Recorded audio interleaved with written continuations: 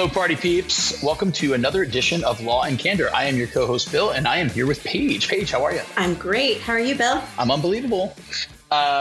So yet another episode where we're going to touch on AI, and I think it's a really fun time to be involved in technology. We all see the headlines and existential questions about chatbots and content created in seconds and all that other fun stuff. But there's a lot that flies under the radar, and I think we have a great guest today. We both loved him, Ty Dedman, who's a partner at Bradley, and he leads their healthcare and litigation team. They launched an AI practice at Bradley that he talks about a bit. And he talks specifically, we get into how Gen AI is impacting healthcare litigation and what we can do to prepare and to share advice on leveraging AI innovation while minimizing risk. And I thought it was a great conversation. I think everyone's going to enjoy it. Before we get to that, though, we're going to stop for a second and do everybody's favorite portion of the program. Sightings of Radical Brilliance, of course, is the portion of the show where we bring to you the latest news of noteworthy innovation and acts of sheer genius from today. For today, we have the NBC News reporting from Kevin Collier about top AI companies agreeing to work together towards transparency and safety, otherwise known as dog and pony shows for Congress. Paige, what'd you think? Yeah. I mean, these organizations are coming together, whether it's for show or for real, right? And having conversations about how we're going to make AI safe and transparent. We've seen this. We know it's been in the works in the background. We've heard it reported on quite a bit. We were just chatting about the Senate hearings that Chuck Schumer hosted. The first one was actually last week. And, who was there? We had Bill Gates, we had Elon Musk, we had Zuckerberg and others. And, really giving the perception of public and private partnership on safety and transparency around AI. So we have a long way to go. We're definitely trailing behind the EU and how we're handling this. So we'll see how it develops, Phil. Yeah, they did talk about how the companies have agreed to hire independent experts to probe their systems for vulnerabilities and share information and all that other fun stuff. And I was just glad that they took a break from discussing like fist fighting in the Coliseum and all the trolling on Twitter to come together on an important issue that I think will affect all of us. And I think Elon Musk, it very humbly stated, that the meeting could go down as one of the most important meetings in the history of the world, in only a way that Elon can downplay it. One of the most important meetings in the history of the world. That's the way I sort of put that moniker on every meeting I have here at Lighthouse as well. So I'm kind of bummed he stole my line. One of the most important meetings in the history of the world. The man has an ego. He does. And someone that doesn't have as much of an ego, but is definitely an authority in this area is Ty Dedman. So really excited to hear our conversation with Ty up next.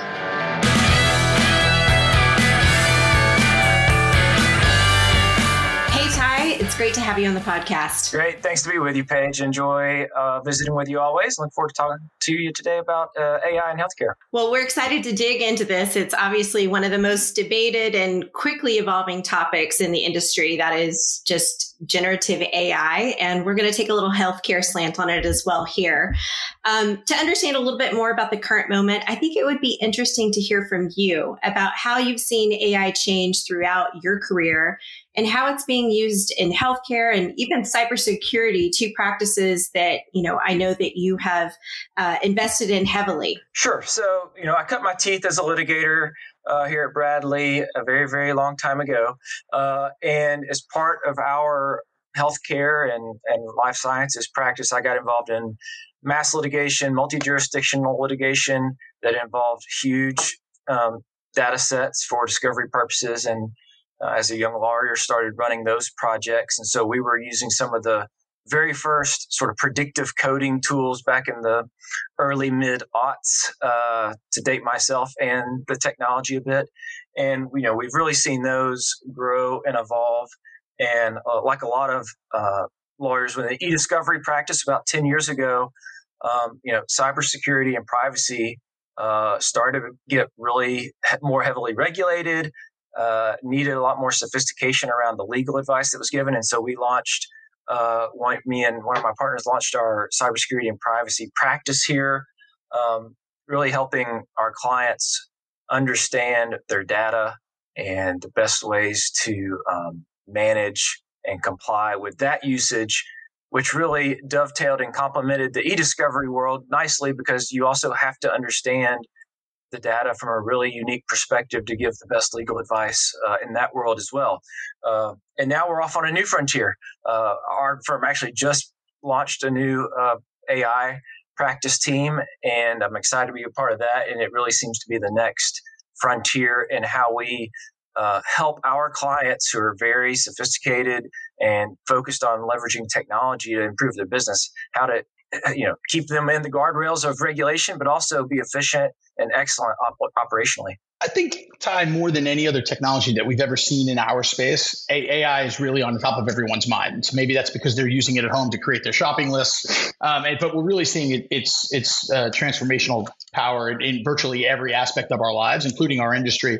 We've been working with, I know you know this, we've been working with AI and analytics for quite a while, including large language modeling. So how do we differentiate what we're doing with Gen AI? And then more specifically, how do you see it transforming, and what its current use is and evolving use in healthcare?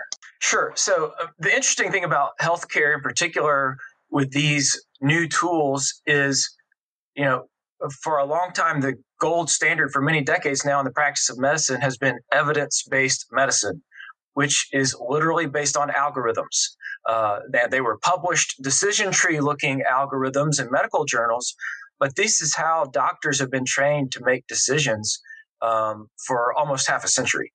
And so it's really the natural evolution when you start to apply technology to make evidence-based decisions like we did in the early days of predictive coding and that sort of thing in the discovery space.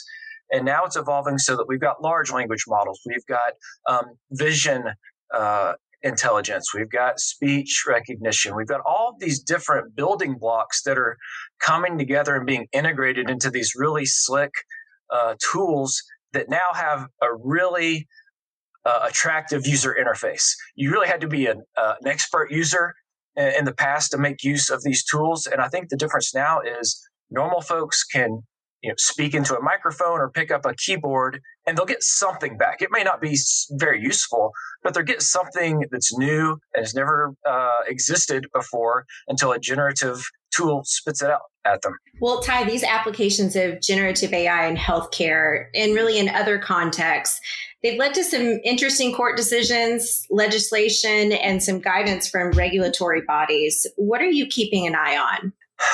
For better or worse, we're all keeping our eyes on federal lawmakers. Last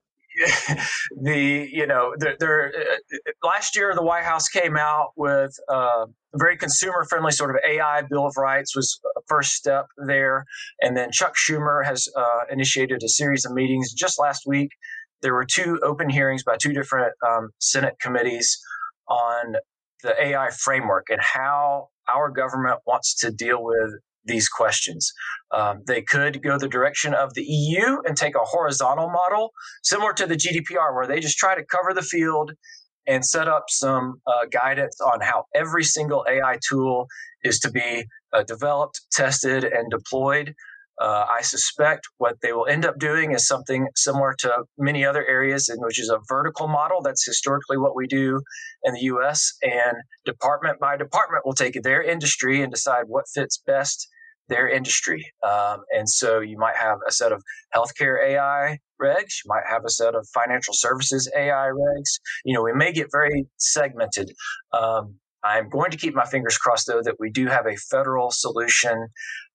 As we've all seen in the privacy world, there is a lot of consternation among sophisticated businesses about why we can't get a national standard for privacy laws, and instead we're doing this patchwork thing state by state.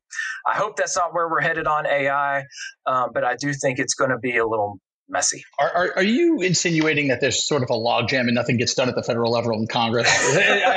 I mean, talk about a non-controversial point. I think 100% of our listeners would probably agree. So, but in all seriousness, let's talk about the impact, the impact of that on future litigation and investigations. Sure. So there's really, I think of it in two different worlds.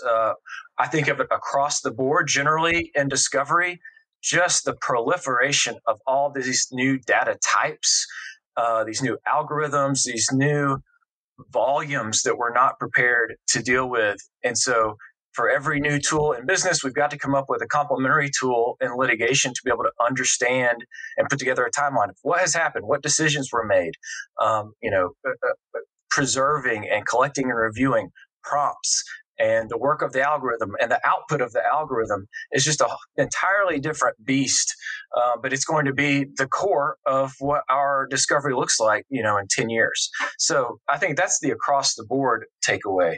I think for healthcare in particular, it's the increasing sophistication of electronic medical records platforms married with these new AI tools is going to, I think, come up with some really interesting dynamics on the substance of claims, not just, sort of complying with your discovery obligations, but really the substance of who's right and who's wrong. I've got one algorithm if I'm an insurance company, I'm using one algorithm that tells me this was not medically necessary. And the provider hospital system has their own utility review algorithm that says, no, this was a medically necessary treatment.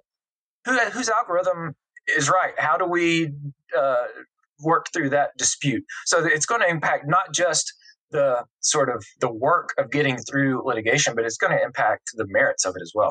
So, Ty, with this proliferation of AI, how are you suggesting folks prepare and adapt? So, the NIST framework is fairly new and it's fairly high level for AI tools, but I think it is a good checklist for organizations to start to think through which of the 8 risk factors or so that they identify, which, of those buckets of risk, which of those are the most important to your organization? What's your collective risk tolerance, and how do you want to try to sort of measure and test and manage those risks? And you've got to sort of have those conversations before you can think about onboarding and vetting those new tools. Because if you haven't thought about it in advance and some department or team starts using a new tool that you don't understand and you haven't thought about, they are going to generate so much information and data that you're going to be behind the 8 ball forever. And so thinking through those from a hypothetical level is really important. And then the more practical way that everyone can start to prepare for these more sophisticated, more complex tools is just to mature your information governance program generally. Have the right stakeholders around the table, practice good vendor management, good intake and onboarding processes, create a programmatic culture where we don't just take on new tools and don't think about it very much. We have a plan for everything we bring on as an organization of how we're going to preserve the data we need to preserve, how we're going to get rid of and delete the information that is no longer necessary and that we need to get rid of from a security and privacy perspective. All of those different concerns have to be baked into your program, or else when you bring on these new animals into the zoo, you're going to be really sort of rolling the Sisyphean boulder up the hill and starting all over every single time you get a new project. Yeah, let's talk about that a little bit. So, as we were talking about earlier, we've been using some form of AI for a good period of time. But how can we use what's available now to stay on top of the new data challenges that generative AI is going to present to us? Right. So there are a lot of great tools out there that can go out and when sort of trained and managed properly, especially with sophisticated users, can go out and tell you a lot about your existing data and tell me, where's my PI located in my infrastructure? Where are some exceptions to the rules that I've set for how I want to manage data? Give me some quick insights into certain data sets about what's important there. That ability to triage and identify either interesting information or problematic information is really key. Applying those sorts of approaches, whether you've got a cyber breach and you've got to figure out, okay, what data has this new tool, generated, and did it outflow out of my systems, or is it still in all the places I expect it to be? We've got the ability to do that work now. And so I think really going back to sort of your mature information governance posture, sort of the reaching a comfort level with what's available right now on the cutting edge is really important. We as a law firm have always worked really closely with our trusted partners like you guys to always push us to say, all right, what's new out there? What do we need to be getting familiar with, getting comfortable with? Because once you sort of stop being curious about those things, it's really hard to catch back up. So Ty, to close us out, how do you see this changing over the next 3 to 5 years? And how can we harness this explosion in innovation? So I think it's really important to remember that humans still have to do human things. These are all just tools, right? And so the better we can get at understanding them, equipping ourselves to make good use of them, the better off we're going to be. I don't think any of us needs to be sort of abdicating our professional experience and insights. But in 3 to 5 years, we're going to be able to be much more in the decision-making role rather than the generating work product role. I think the older AI tools kind of make preliminary decisions for us, and then we take that information and make work product and make decisions and strategies and advice for our clients. I think that's about to get flipped on its head where, okay, we've got some drafts to start with. We've got some generative new content. It's like a mound of clay sitting there, but we've still got to mold it to make it make sense for our clients, for their strategies, for the jurisdictions we find ourselves in. And so that's what I see as being next, especially in the discovery, data management world, is learning not just to take insights and create work from them, but taking these lumps of clay that these tools are going to give us and making them as artful as we can. That's great. Ty, always great to talk to you. Thanks for joining us today. This was just a great conversation. Great. Thanks for having me. Thanks so much, Ty. Take care. If you want to keep up with the latest on AI, we get into it a lot this season, and we get into a lot here at Lighthouse. Check out more of our content on lighthouseglobal.com/insights.